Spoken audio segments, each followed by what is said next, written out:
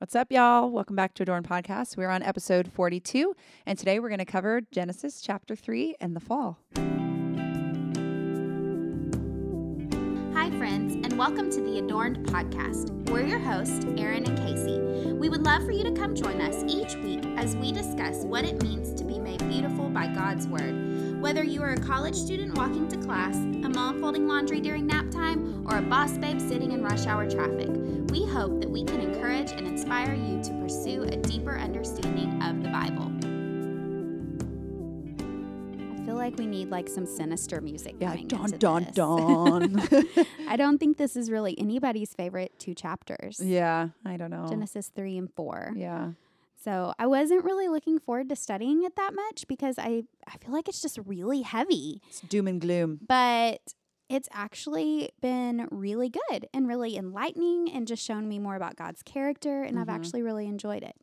Yeah. So we are going to just kind of share with you today what the Lord has taught us through studying Genesis 3 and 4 and give you kind of a recap. If you have not read it yourself recently, no worries. We will try to fill in those gaps for you. So here we go. Mm-hmm. How does chapter 3 begin? So, enter Satan. Bom, bom, bom. So we see it just starts out right away with, it says, now the serpent was more crafty. So it's just like, now the serpent, here it is. Like, we should know what that means and where it comes from. Which drives Erin crazy. Drives me nuts. I can see it on her face. Me nuts. Like, okay, everybody's just supposed to be okay with the fact that he's just there. Like, where did he even come from? Why is that not explained? It drives me nuts. But Casey always is good to remind me, think of the context. This was Moses writing to the Israelites, and they must have had some prior knowledge of him. So it wasn't weird for Moses to just be like, and there was this evil snake thing. Yeah, I mean, I would think they would, or else he wouldn't just say it like that. And then there's also some other places in the Bible that tell us a little bit about Satan. Right. That's true. It gives us more context. There's some places in Isaiah, I believe. Yep, and Ezekiel. And then also in Revelation. So if you want to see kind of the beginnings of Satan and where he came from and what the Bible has to say about him, there are some other places in the Bible, and that's once again, kind of what we talk about with biblical literacy. We do have the whole picture of the Bible now, so we can go and look at those other scriptures. Yes, which is a gift because not everybody had that, or not everybody still even does have that. Right. So moving on, what happens after the serpent just appears? So he starts speaking, and he's addressing the woman specifically. It's still kind of not 100% clear on if Adam was literally right there next to her or what Adam's whereabouts were. We see that he is there when she actually eats it, but at that moment, we don't know where Adam is. We're assuming he's there, but we don't know. And so he deceives Eve, I guess is a good word to use, and he twists God's word and questions God's character and puts doubt in Eve's mind about who God is and if he's good. And what else do you want to say about that? Yeah, I mean, I just think that this is really interesting because I think that this is the way that Satan still works today. Mm-hmm. I think we see it all throughout the Bible, and I think that it's one of his main ways that he attacks today, and that's questioning and twisting God's word. Mm-hmm. I mean, if you look at the story of Jesus, when he was in the wilderness, the first thing that Satan said to him was, "Are you really the Son of God?" And if you back up a little bit, God had just proclaimed Jesus as his son. So he's questioning. He's saying, was your father really telling the truth? And so from the very beginning, we see this was kind of Satan's method of attack.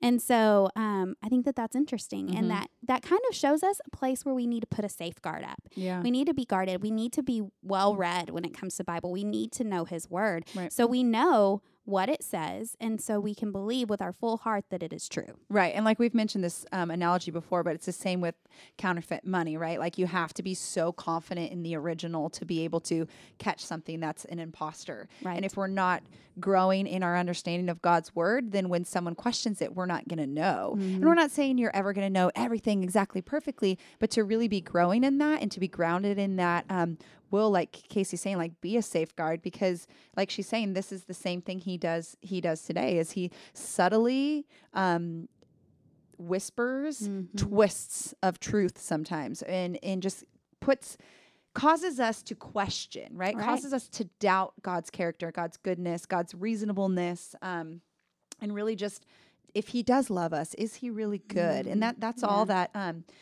he was doing. He was having Eve question if God was holding out on her.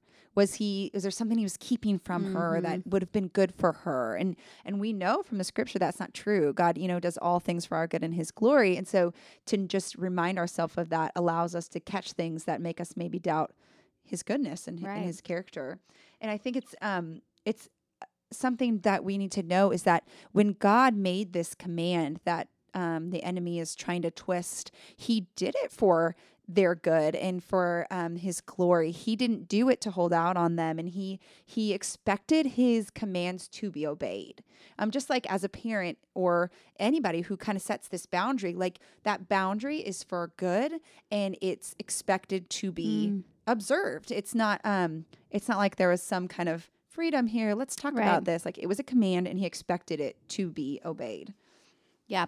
And then when Eve answers, so the serpent says, did God really say this? Well, when Eve answers, she says, we may eat of the fruit of the trees in the garden, but God said, you shall not eat of the fruit of the tree that is in the midst of the garden, neither shall you touch it lest you die. Mm-hmm. Well, if you go back to chapter 2, she was twisting his words. Yes. She added a little bit and she took away a little bit. Mm-hmm. So once again, it's a lot of times that root of sin has to do with us twisting God's words. Yeah. Yeah, that's good. That's super helpful because we see her doing the same thing he just did. Right. And and so the main thing that he's trying to convince them that they want, right? That there's this desire. What is it that he's trying to get them? And he wants the thing he's tempting them with is for them to be like God, right? Mm-hmm. And I think this is so interesting because the tree, even the name of it, right, is the knowledge of good and evil. And so if you think about that really practically, they already had knowledge of good, right? Because all they knew was good. God created it was good. God created it was good. So they have this knowledge of good. And so it seems kind of silly, right, that the thing they want is knowledge of evil. So can you kind of break that down a little bit for us? Like, why is that desirable for them? Yeah. So my first thought is just simply the fact that they wanted to know it all, just like God. I think about we're women, and one of the things that I think a lot of us struggle with would be gossip. And sometimes we're wanting to hear things that might not be good or happy or holy or whatever it is, but we want to know it all. And I think that that's kind of how they were. Like they didn't really understand that evil was not a good thing. They just knew that God had it, and so they wanted it. They wanted that knowledge too. They wanted to be as much like him as possible. And you made a good point earlier when we were talking. I mean, they were already made in his image, yes, but they didn't have his incommunicable attributes. Like they didn't have his holiness. They weren't omnipresent. They weren't just all the things that we talked about before, sovereign. And so they're just desiring to be as much like him as they can possibly be. And does that make so sense that makes me think of that Jen Wilkin quote, right? That they were created to reflect him, but instead they want to rival. Chose to rival him. Yes, exactly. I think we do that so much today too. We do. I mean, if we're being honest. That. Yes. Like we know that, okay, like these things aren't good and there's a reason that God has put up these boundaries, but we push those boundaries anyway. It's just crazy. So let's ask a question that a lot of people might be asking as they read this, like, why were the trees in the garden anyway?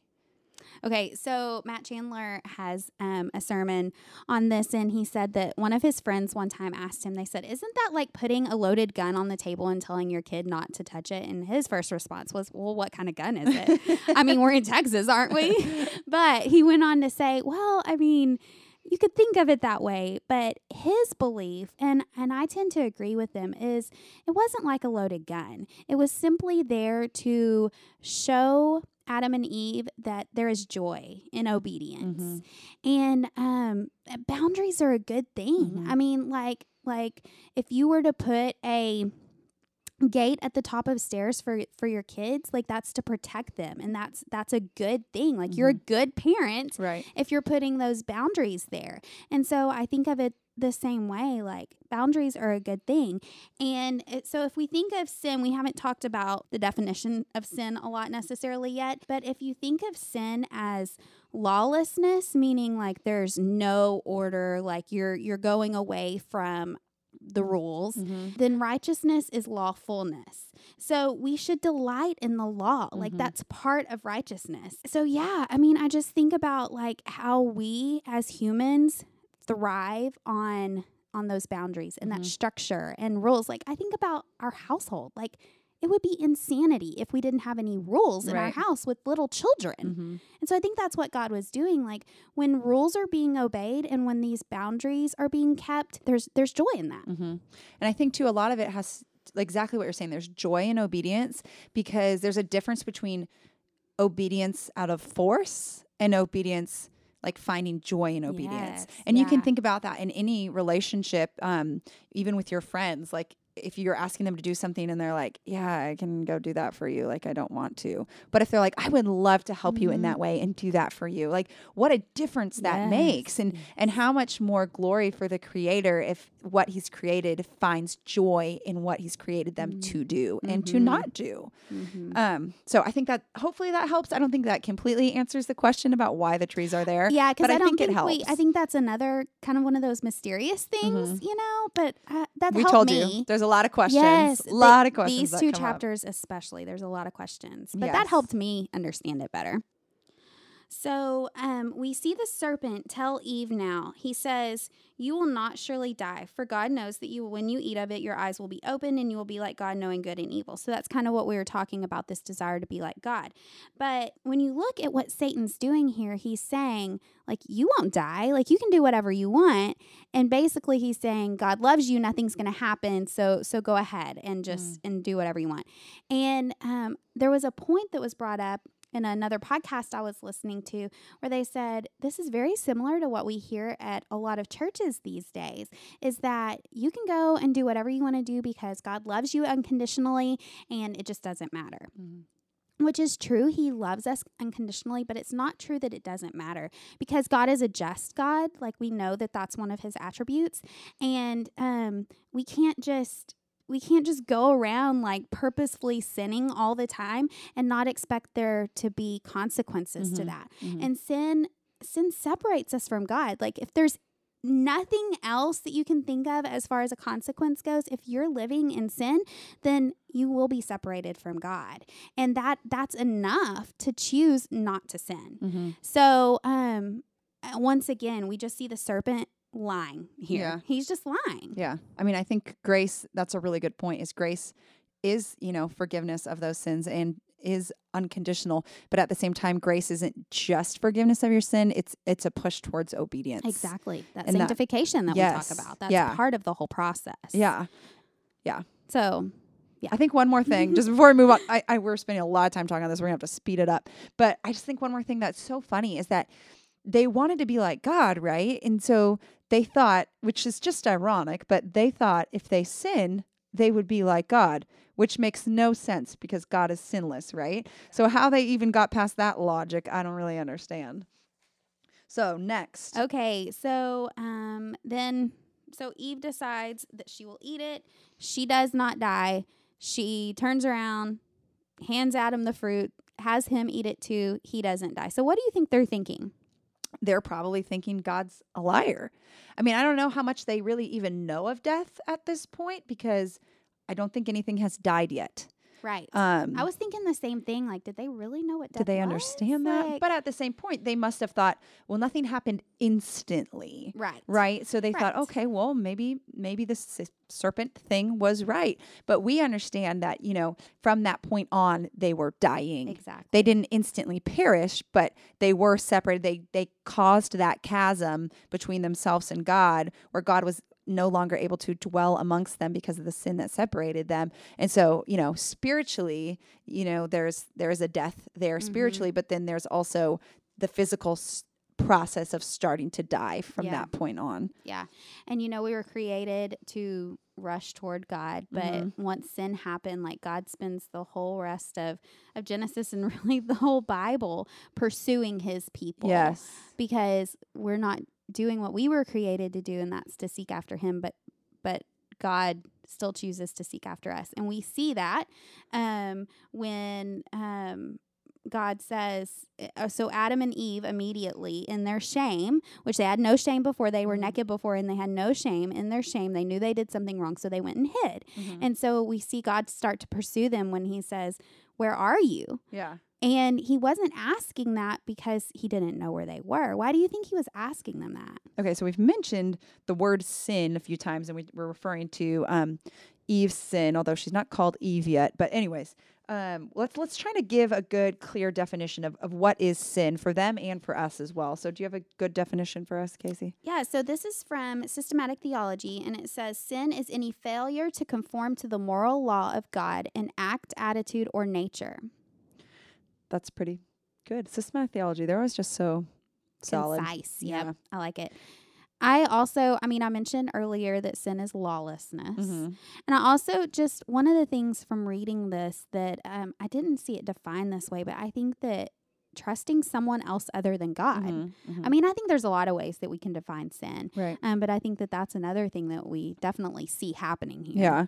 I like, I'm trying to remember where I heard this, but I thought it was really good. They're saying sin is doing what God's word forbids or not doing what his word commands in act, attitude, or nature. And I think that's super helpful because a lot of times I think we tend to excuse like sins of omission, and it's important for us to know that it's not just an act of doing something wrong, but it's also an act of not doing what God tells you to. So it kind of goes on both sides. So I thought that was helpful. And I think it's really important for us to know in this day and age, because our culture kind of has this idea that everybody is born good, right? Yes. Or, we're perfect until we're ruined, or, even the court that says like you're innocent until proven guilty, which that makes sense in a court room. So don't hear me wrong here. With that. But I'm just saying we have that idea, and we have to remind ourselves, like, Scripture says that's not true. Scripture says that everyone is born with a sin nature. And I was reading my girls the book Theology, which you've heard us reference, and we can put in the show notes. But it was telling us like everyone is born sinful, and that kind of sounds harsh. And it's like not necessarily the first thing you want to tell your kids when they wake up in the morning. But at the same time, we have to have a right view of this, because if we don't, and I think this is a big gap in especially people our age with just the entitlement and all that. Yes. But we have to have a right view of ourselves and of sin to truly understand the gospel. Like we've mentioned on here before, if you don't understand the depth of the bad news, then the good news is not going to seem that great, right? If we're like, I deserve being saved. I wasn't even wrong. I didn't do anything wrong, or I'm not as bad as that person. We're missing the whole gospel, right? Yeah. So this chapter, as doom and gloom as it is, like it really forces us to accept the fact that we are broken and we are sinful and we need a savior. And we'll see that as we continue to study Genesis, how broken and sinful those people are, but how broken and sinful we are. And without truly understanding that, it really taints our view of the gospel. I mean, I think all you have to do is look at a baby, right? I mean, nobody teaches them how to sin, especially if they're a first child and have no siblings and don't go to daycare. And like my firstborn, like she wasn't exposed to many other kids at all. Like the only place that she learned how to sin was just from her nature. Yeah. Like it's just born into her. And it's so obvious as a mama, like it's so obvious. And so I think that right there is confirmation that we are born with a sinful nature. Yeah. And if we look at just all of Scripture, and we'll get a lot of this in the next few chapters of Genesis, but we see that humankind in Scripture is mostly a history of mankind in a state of rebellion against God, but then God's plan of redemption to bring us back to himself. And we start to see that right away in this next verse, right? So what happens next after they sin? What happens? So I think we can just state the obvious that God isn't asking because he doesn't know, right? We know that God is omniscient and he knows all things. So what does that mean? Then why would he be asking? And I think what we can take away from knowing God and his character is that he's asking because he cares, and he's asking because he's pursuing, right? He wants a relationship with them. And we find it just so interesting that, he could have just immediately killed them, right? Yeah. Like they sinned, they broke the law, they broke the commandment. He could have just wiped them out. I mean, we have to assume that that's what happened with Satan, right? Satan sinned and he didn't get a chance of redemption. And so there's the book Gleanings from Genesis, and A.W. Pink, he says it this way. He says, when God asks, where are you? This is not the voice of the policeman, but the call of yearning love. Because dark as is the background here, it only serves more clearly to reveal the riches of God's grace. And this is another thing where we have to really take our own mindset of thinking we deserve grace and putting that away, because we do not deserve grace. Right. And here, they're in the same place. Like they do not deserve this grace that God is extending to them by asking them and pursuing them. But it just really brings God more glory to do that, right? What else do you think? Yeah, and I also like how someone brought this up this past week, that God pushes his children towards repentance. Like he was giving them a chance, right? He didn't just, like you said, like either kill them on the spot or immediately start accusations, which would have been true, like they did it. But he asked, he gives them a chance to say, this is what we did.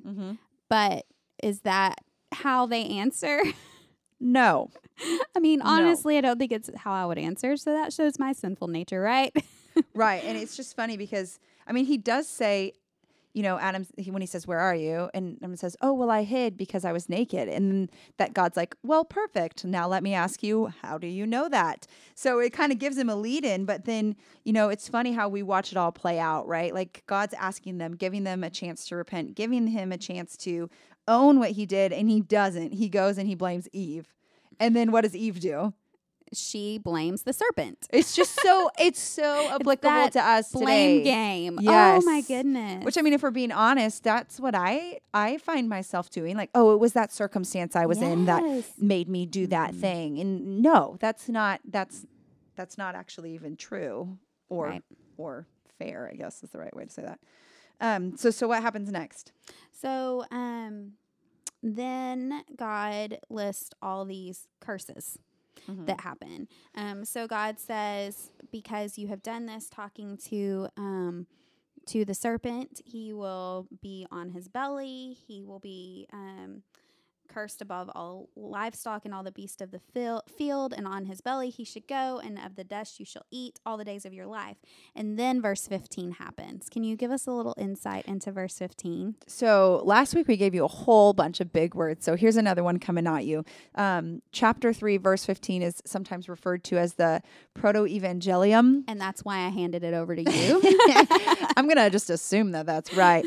But it's the first proclamation of the gospel, which when I first heard that, I was like, that seems like kind of a stretch, but I thought see the same it. thing. I'm glad I'm not the only one. Yeah. I thought the same thing. But basically what he's saying is that this is pointing to the coming king. This is pointing to Jesus coming to redeem us. When he says, you know, there'll be enmity between you and the woman, between your offspring and her offspring. And then it says, he shall bruise your head and you shall bruise his heel. So we see that ultimately Jesus will rule over and have dominion over evil, death, everything. He will have victory over it, which is pretty cool to see that all the way back in Genesis 3. Right. It's so neat. And then we were listening to something. Oh, The Girls yesterday on Netflix, or it's Amazon Prime right now. There's a movie called Jesus and His Walk on Earth or something. It's really, really good. Like they were watching it. It's a cartoon, and it was basically all scripture. Wow.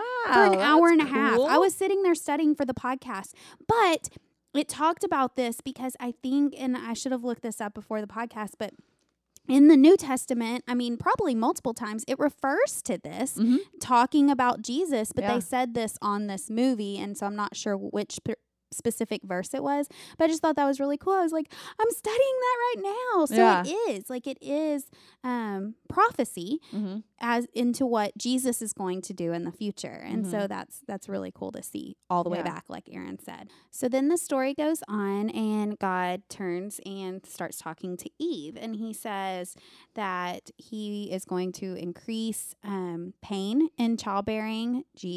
Thanks, Eve, that's for awesome. that. Great. Thank you for that.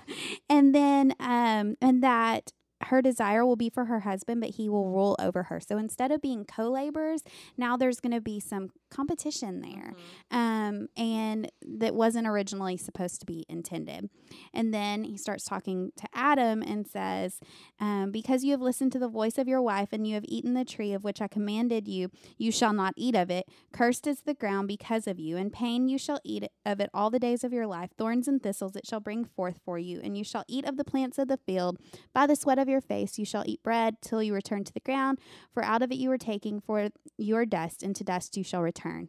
And I thought that was interesting because just as I was thinking about it, Adam was going to have to now work for his food when it was food that caused him to sin in the first place. So I just thought that was interesting, kind of a interesting connection.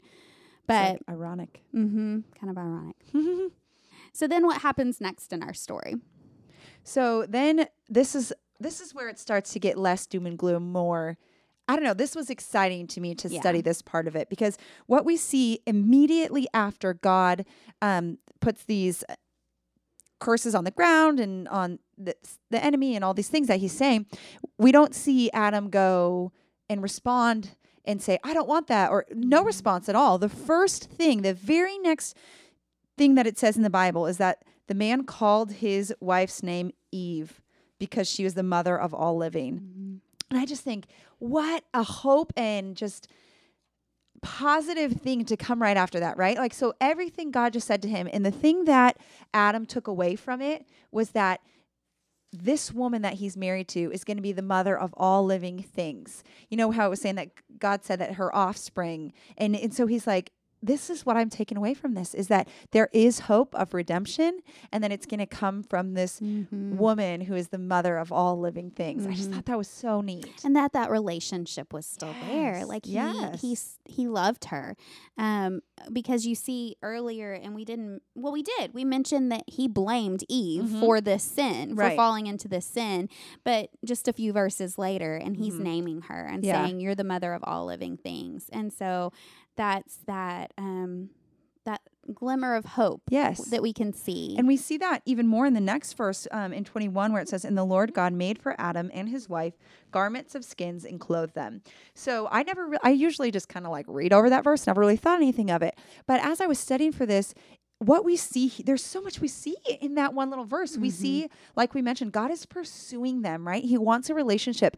Not only does he want a relationship for them, but he's made a sacrifice. This is the first time we see a sacrifice or an offering, right? Right, Those because animals he did were it killed. out of animals. Yes. Yeah, and plants. He did it. He's the one who did it, and he made atonement for their sin, right? He is covering their sin, which is pointing exactly, foreshadowing to Jesus, that he is the one that's going to cover us and cover our sin. And I just think that is so cool that we get to see that here, and it just shows us so much of God's character and how deeply he loves us and has just pursuing us. And even when it's our sin, he's the one that's stepping in to make a way. It's beautiful. Yeah, I like that word made, because it makes me think of him actually like taking his hands and making something. Yeah. You know, it wasn't just poof, it's there. Like, I guess that would be him Right. making it too, but it just makes it seem more intimate. Yes. And we know that God is an intimate God. Yeah, and I think we can kind of see from here too that we see that God expects atonement for sin, right? And we, obviously he gives forgiveness and all that, but we see, and we'll see throughout the Old Testament that there is this sacrifice that is required to cover our sins. So this is the first time we see that God does expect atonement for sin. And this is him showing them that it's an atonement that they can't pay. Yeah. So he pays it for them, which again is pointing to Jesus. Like we cannot atone for our sin, and we need a redeemer. Yeah, it's good. So as we're moving into the last few verses of chapter 3, this part is the part that was the most confusing to me in chapter 3. And when I read through it for the first time preparing to study for the podcast, I was super confused by it. And I was like, okay, Lord, I'm just going to sit in this for a few weeks. And finally this week, I was like, we were listening to something that kind of helped clear it up a little bit. So I'm actually going to read it and then we'll talk about it. It says, "Then the Lord God said, Behold, the man has become like one of us in knowing good and evil. Now lest he reach out his hand and take also of the tree of life and eat and live forever. Therefore the Lord God sent him out from the Garden of Eden to work the ground from which he was taken. He drove out the man, and at the east of the Garden of Eden he placed the cherubim and a flaming sword that turned every way to guard the way to the tree of life." So I was just really confused by all this. At first I was like, why is God saying that man has become like him? Like, we're not like him. Yes, we're made in his image, but like, wasn't that Satan's intent was to tell them, hey, you're going to become like God. And so I'm like, is God saying that really is what happened?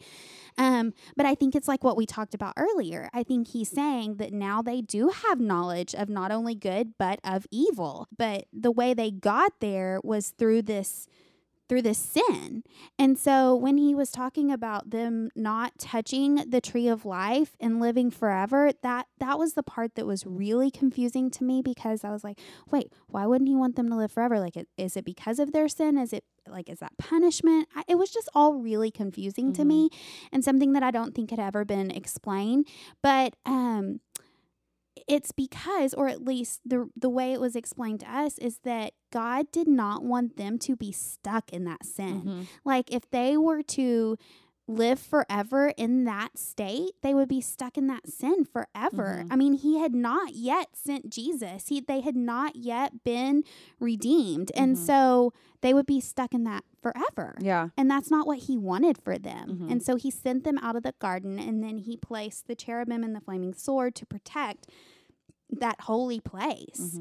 And we see throughout the Bible that God protects the holy of holies everywhere throughout the Bible. He protects that. And so that cleared it up some for me. Yeah, that's super helpful. Do you have anything to add to that? No, I think that's really helpful. Yes. I still feel like it's kind of confusing, but it made sense that God would not want them to live forever the way they were. Right. And eventually, yes, Adam and Eve died, but we know that Jesus came, and we see kind of the end of the story. So yeah, anyway, that's very good. So as we come to the end of chapter 3, Erin, what was your big takeaway? So I think it probably stems from a question that I had. Why does this have to happen this way, right? So God creates this wonderful, beautiful thing. Why does it have to fall apart so quickly from sin? So like, why does the fall happen? And how we say all things are for God's glory and our good. So why does that all make sense? And so I think we have to remind ourselves that, God is sovereign and God is omnipotent. So he could have written a different story, right? He could have prevented the fall. He's powerful enough to do that, right? So if we trust that God is good and that he is omnipotent, then we have to know with faith that God's power is at work for good in this plan, in this story, in the way that it plays out. Because his wisdom brings God the most glory and the most good for ourselves. And though we might not directly see that, I think we'll see it the more we study his word, but we don't necessarily see that. But without the fall, we wouldn't see the beauty of grace. There would have been no grace. There would have been no need for it. And so if we're thinking about God's glory, think about how much glory God is given through grace. Yeah. In this story and in our lives. I mean, think about the most powerful stories you hear of people's own story, right? It's from this horrible, sinful place, and then God extends grace to them, and their life is completely changed, and God is so glorified in that. And so I think that's kind of a helpful thing that the Lord's been showing me, is that if there had only been goodness, if everything stayed good, yes, God would have been just as glorious, but it wouldn't have been demonstrated the same way that it is when we see sin and redemption and grace given, that it's just brought to our attention so much more how glorious God truly is. That's so good. And I feel like it's important to say that this is not something that we just say lightly, because we know that there are painful things in this world. And you go through seasons that it's hard to believe this. Right. Like, it's easy to say sometimes, yes, God is good. God is good. I trust in his plan. You know, I don't understand why there's evil, but I know it's going to be for our good and his glory. And it's really hard in those seasons. But it really is something that we truly believe with all of our hearts. And in those seasons of pain and of trial, this is just something that you have to stand on. You just have to know it's true, even if it doesn't feel true, even if it doesn't feel good. He is good. And so, yeah, I think that that's just really, really important to remember. Even if it's hard to understand, because it is. It's hard to look at this story and understand why God would let it happen, even though you can see, well, he is getting more glory because of it, but it's still hard. Yeah. You know, if we serve a God that's loving and all of these things, why is there pain?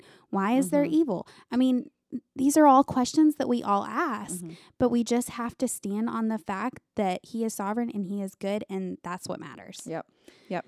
So what would you say has been your biggest takeaway from this chapter? This might seem like a little takeaway, but it ended up being pretty big to me. But it's that sin starts by fixing our eyes on something, and then that leads to desire. A lot of times when we're trying to, quote unquote, fix our sin, we focus on the desire piece of it, but we're skipping where it originates. Like it originates with where we're fixing our eyes.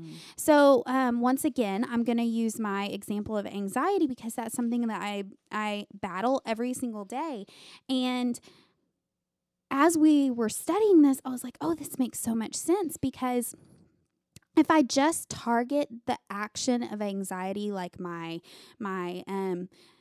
the rapid breathing because I'm anxious, and the Google searching and all of that doesn't always do a lot of good. It has to go back to, like, where am I focusing my mind? Have I been in the Word today? What things am I thinking about, like, on a constant basis? Like, where are my eyes being fixed? Are they fixed on Jesus, or are they fixed on these things that are making me anxious? And if I get to the root of that, then things are a lot better. If I just focus on my actions, then I have a lot harder time getting control of that anxiety. So I think it's like that with anything, and that's how it happened with Eve. Like, her eyes were fixed on this fruit, and then that led to desire. And so I just think that, I mean, in our lives, even as we're parenting and as we're trying to disciple our children, when we're talking to them about sin, like, I feel like so many times, like, when we discipline them, we are disciplining their action, but we're not looking at where was their heart before that. Like, how did this start? Because it's easy. It's easy to just go to the external. The behavior, like, you did this, so you don't need to do that again. It's hard to work on the inside. It is hard, and it takes time and a lot of tears. But it's worth it, because then that really gets to the root of the problem. And in the end, that's what helps you from committing that exact same sin again. So that was one of my big takeaways. That's something really I already helpful. knew, but it really just kind of brought it home for me. Yeah. Makes me want to sing that song. Turn your eyes upon Jesus. I like that song. That's awesome. All right. Should we move into chapter 4? Everything gets better in chapter 4, right? Eventually, maybe? No, not really. Well, the end. We'll see a little bit of hope at the end. But y'all, growing up, this was my least favorite Bible story. It probably still is. You know what? It's not in most Bibles, in kids' Bibles, because I was telling the girls. You're saying it's not in most Bibles. No, like kids' Bible stories. Because I was telling them, I was preparing for this, and I said, Cain and Abel. And they said, yeah, we know Cain and Abel. They're like, let's read about it. So we got out like 2 or 3 different kids' Bibles we have, and it wasn't in any of them. Really? Because it's a really, I'm assuming it's because tough. it's a really hard, theologically, a lot of work has to go into it type story. It's a tough story. But here we go. Chapter 4, Cain and Abel. Let's start the summary. Let's start. So Eve gives birth to Cain. Which must have been so weird. Can you imagine the first person giving birth? It would be like, how freaky. Like, she would know nothing. I mean, except for, we were talking at Bible study this week, like, what did God tell her? Like, did That's God true. like kind She of give must her a have had some heads up? kinda- Like, I don't know. Something's just though. going to come on out of you. Yeah, I don't know. Pretty crazy. So she gave birth to Cain, and the thing I liked about this was she immediately made sure to attribute this to God. Like she said, God made him within me, and that was really cool because it wasn't like, look at this cool kid I made, like, and she attributed that to God because if you look back in chapter 2, I mean, God made Adam, God made her, and she knew that, and so she was sure to say that God made this baby. Yeah, and I think it's important to note that she probably thought, oh, this is the Redeemer that God had promised. Because God said he was going to come from her. Right. So, yeah, you would think. She was like, oh, sense. Praise Jesus. Yeah. It's happening finally. But she'll come to realize pretty quickly that that's not actually the case. So then they had Abel. Mm-hmm. And then, so these two brothers kind of had different jobs. Cain works the ground and Abel is a shepherd. And I love this because what do we see here? We see that Cain is working and Abel is keeping. Yes. And so we see the work and keep thing again that we've talked about several times. What men were created to do, work and keep. Yep.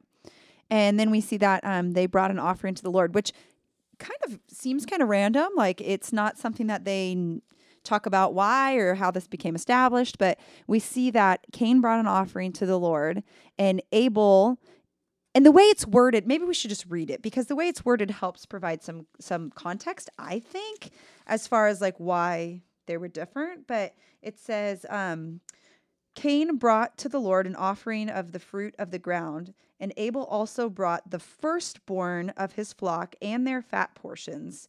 And then it says, and the Lord had regard for Abel and his offering, but for Cain and his offering, he had no regard. So, what do you think about that, Casey?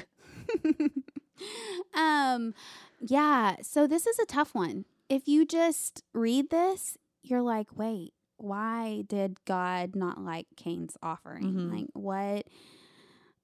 what is it about Cain's offering that wasn't good enough? And so for this, we once again kind of have to go to some different areas of the Bible and read about it. And in 1 Samuel 16:7 and Psalm 46-7, both of those verses talk about the importance of the heart in sacrifice. And so what we can think here possibly is that, and this kind of refers back to what I was talking about a minute ago, about the external and internal thing, we can think that maybe internally Cain's heart wasn't in the right place. Right. Just because we see throughout Scripture that was so important to God. So the fact that God did not accept his offering makes us think that perhaps this was the reason. Another reason could be God also makes it clear throughout Scripture that he is to have the first. And it does not say in this verse, it says that Abel gave his firstborn sheep, but it does not say that Cain brought his first fruits. It just says the fruits. So those are two different things that could be possible reasons that it was not acceptable to God. Yeah, exactly. So I think it shows more devotion, right? Like Abel took his firstborn, so it was worth it to him. So we can kind of infer that it wasn't worth it for Cain to get the first and give that to God. It was more possibly an afterthought or an obligation. Or even worth it for him to work on his heart. Right. You know? Yeah, exactly. Exactly. And then Hebrews 11:4 also tells us that Abel sacrificed by faith and was commended as righteous for that. So once again, like we're seeing kind of the contrast between a heart being in the right place and the heart not being in the right place. So how does Cain respond to that situation? Ooh, he was not happy. He was angry, very angry. And the Lord asked him why he's angry, and he gives him a warning. And I like this a lot. It's verse 6. It says, the Lord said to Cain, why are you angry and why is your face fallen? If you do well, will you not be accepted? And if you do not do well, sin is crouching at the door. Its desires for you, but you must rule over it. And I actually have written in my Bible in big words beside it, rule over sin. And so this is God basically like waving the red warning flags and saying, you need to get a hold of this or this is going to rule over you. Like you need to choose to rule over this sin. And Cain chose not to. He chose to live in that sin. And what happens when he lives in that anger? So that we see the first murder ever, right? Yep. We can assume that's the first murder ever. Yep. And so they're out in the field, and Cain, in his anger, kills Abel. And this is heartbreaking. I can only imagine for Eve, where she thinks, Oh, can you okay, imagine? here comes the Redeemer. Here's my 2 sons. It's going to be one of them, right? But no, one is conquered by sin, right? Cain is conquered by sin, and the other is conquered by death. So there's no way either of them can be the Redeemer, because the true Redeemer cannot be conquered by sin or death. And so it's heartbreaking. It's this further downward spiral we see that happens from sin, and that, like it says, you have to rule over it, or it's gonna rule over you and make you kill people. Yeah. And so then the Lord once again is just so gracious, and he asked the question. He said, "Where's your brother?" And so Cain lies and says he doesn't know. And then he's like, "What am I, my brother's keeper?" You know, he's a little sassy pants. Yeah. And ironically, the answer is actually yes. Right. Like, you know, the Bible says, Matthew 5:21-23 actually talks about this. Like, we are commanded to love our brothers. And so in a way, we are commanded to keep them, to watch over them. And so that in itself was a sin, that he wasn't watching out for his brother. But the thing here is that he goes from anger to murder to lying. So sin begets sin. Like, once you get in this cycle of sin, it is so hard to get out. And, you know, as I was reading this, I was like, just thinking about how dangerous anger is. I think a lot of times, like, we get angry with our kids, we get angry with our husband. Like, it's just an emotion that I think a lot of us really struggle with. But we forget that if we sit in that anger, it can lead to so much more dangerous things.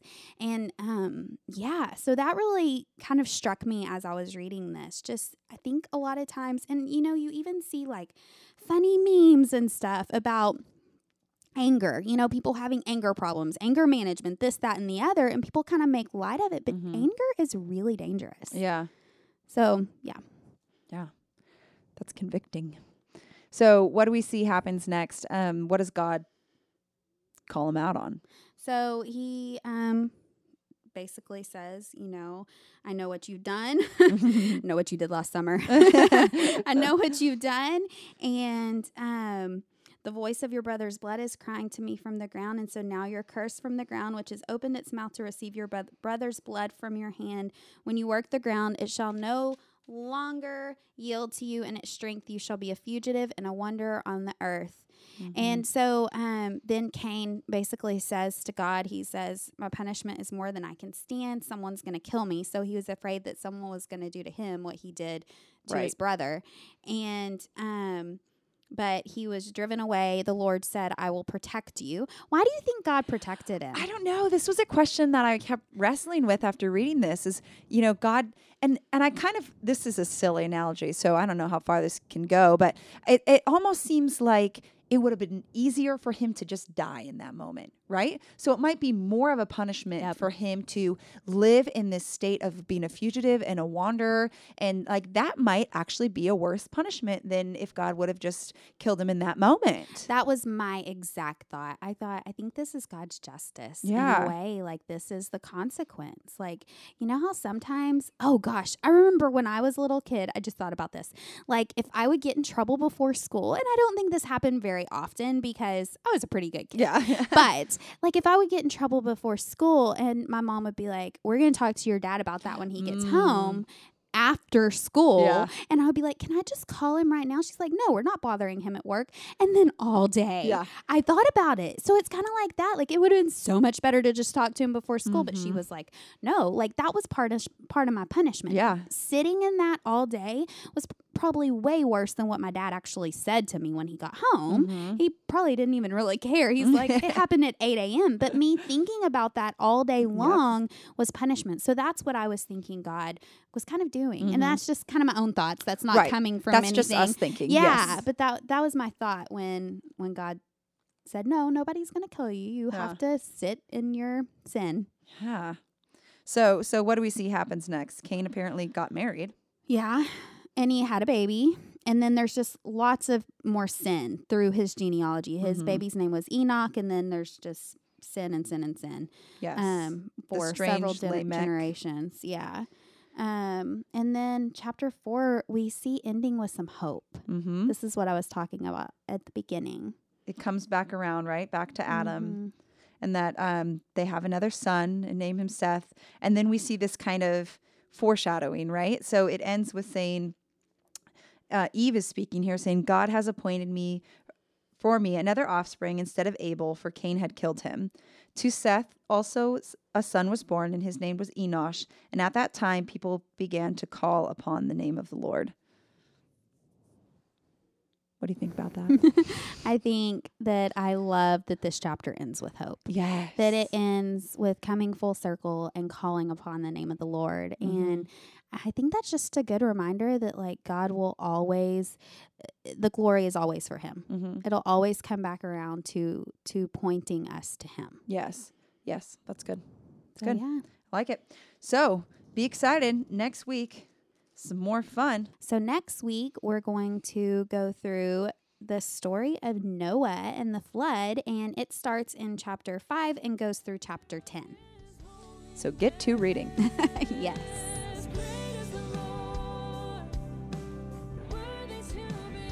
If you've enjoyed this episode, please feel free to subscribe and leave a review on iTunes, and most importantly, share with a friend. The beautiful music that you've heard on this episode today is by the incredibly talented Katie Cobbs.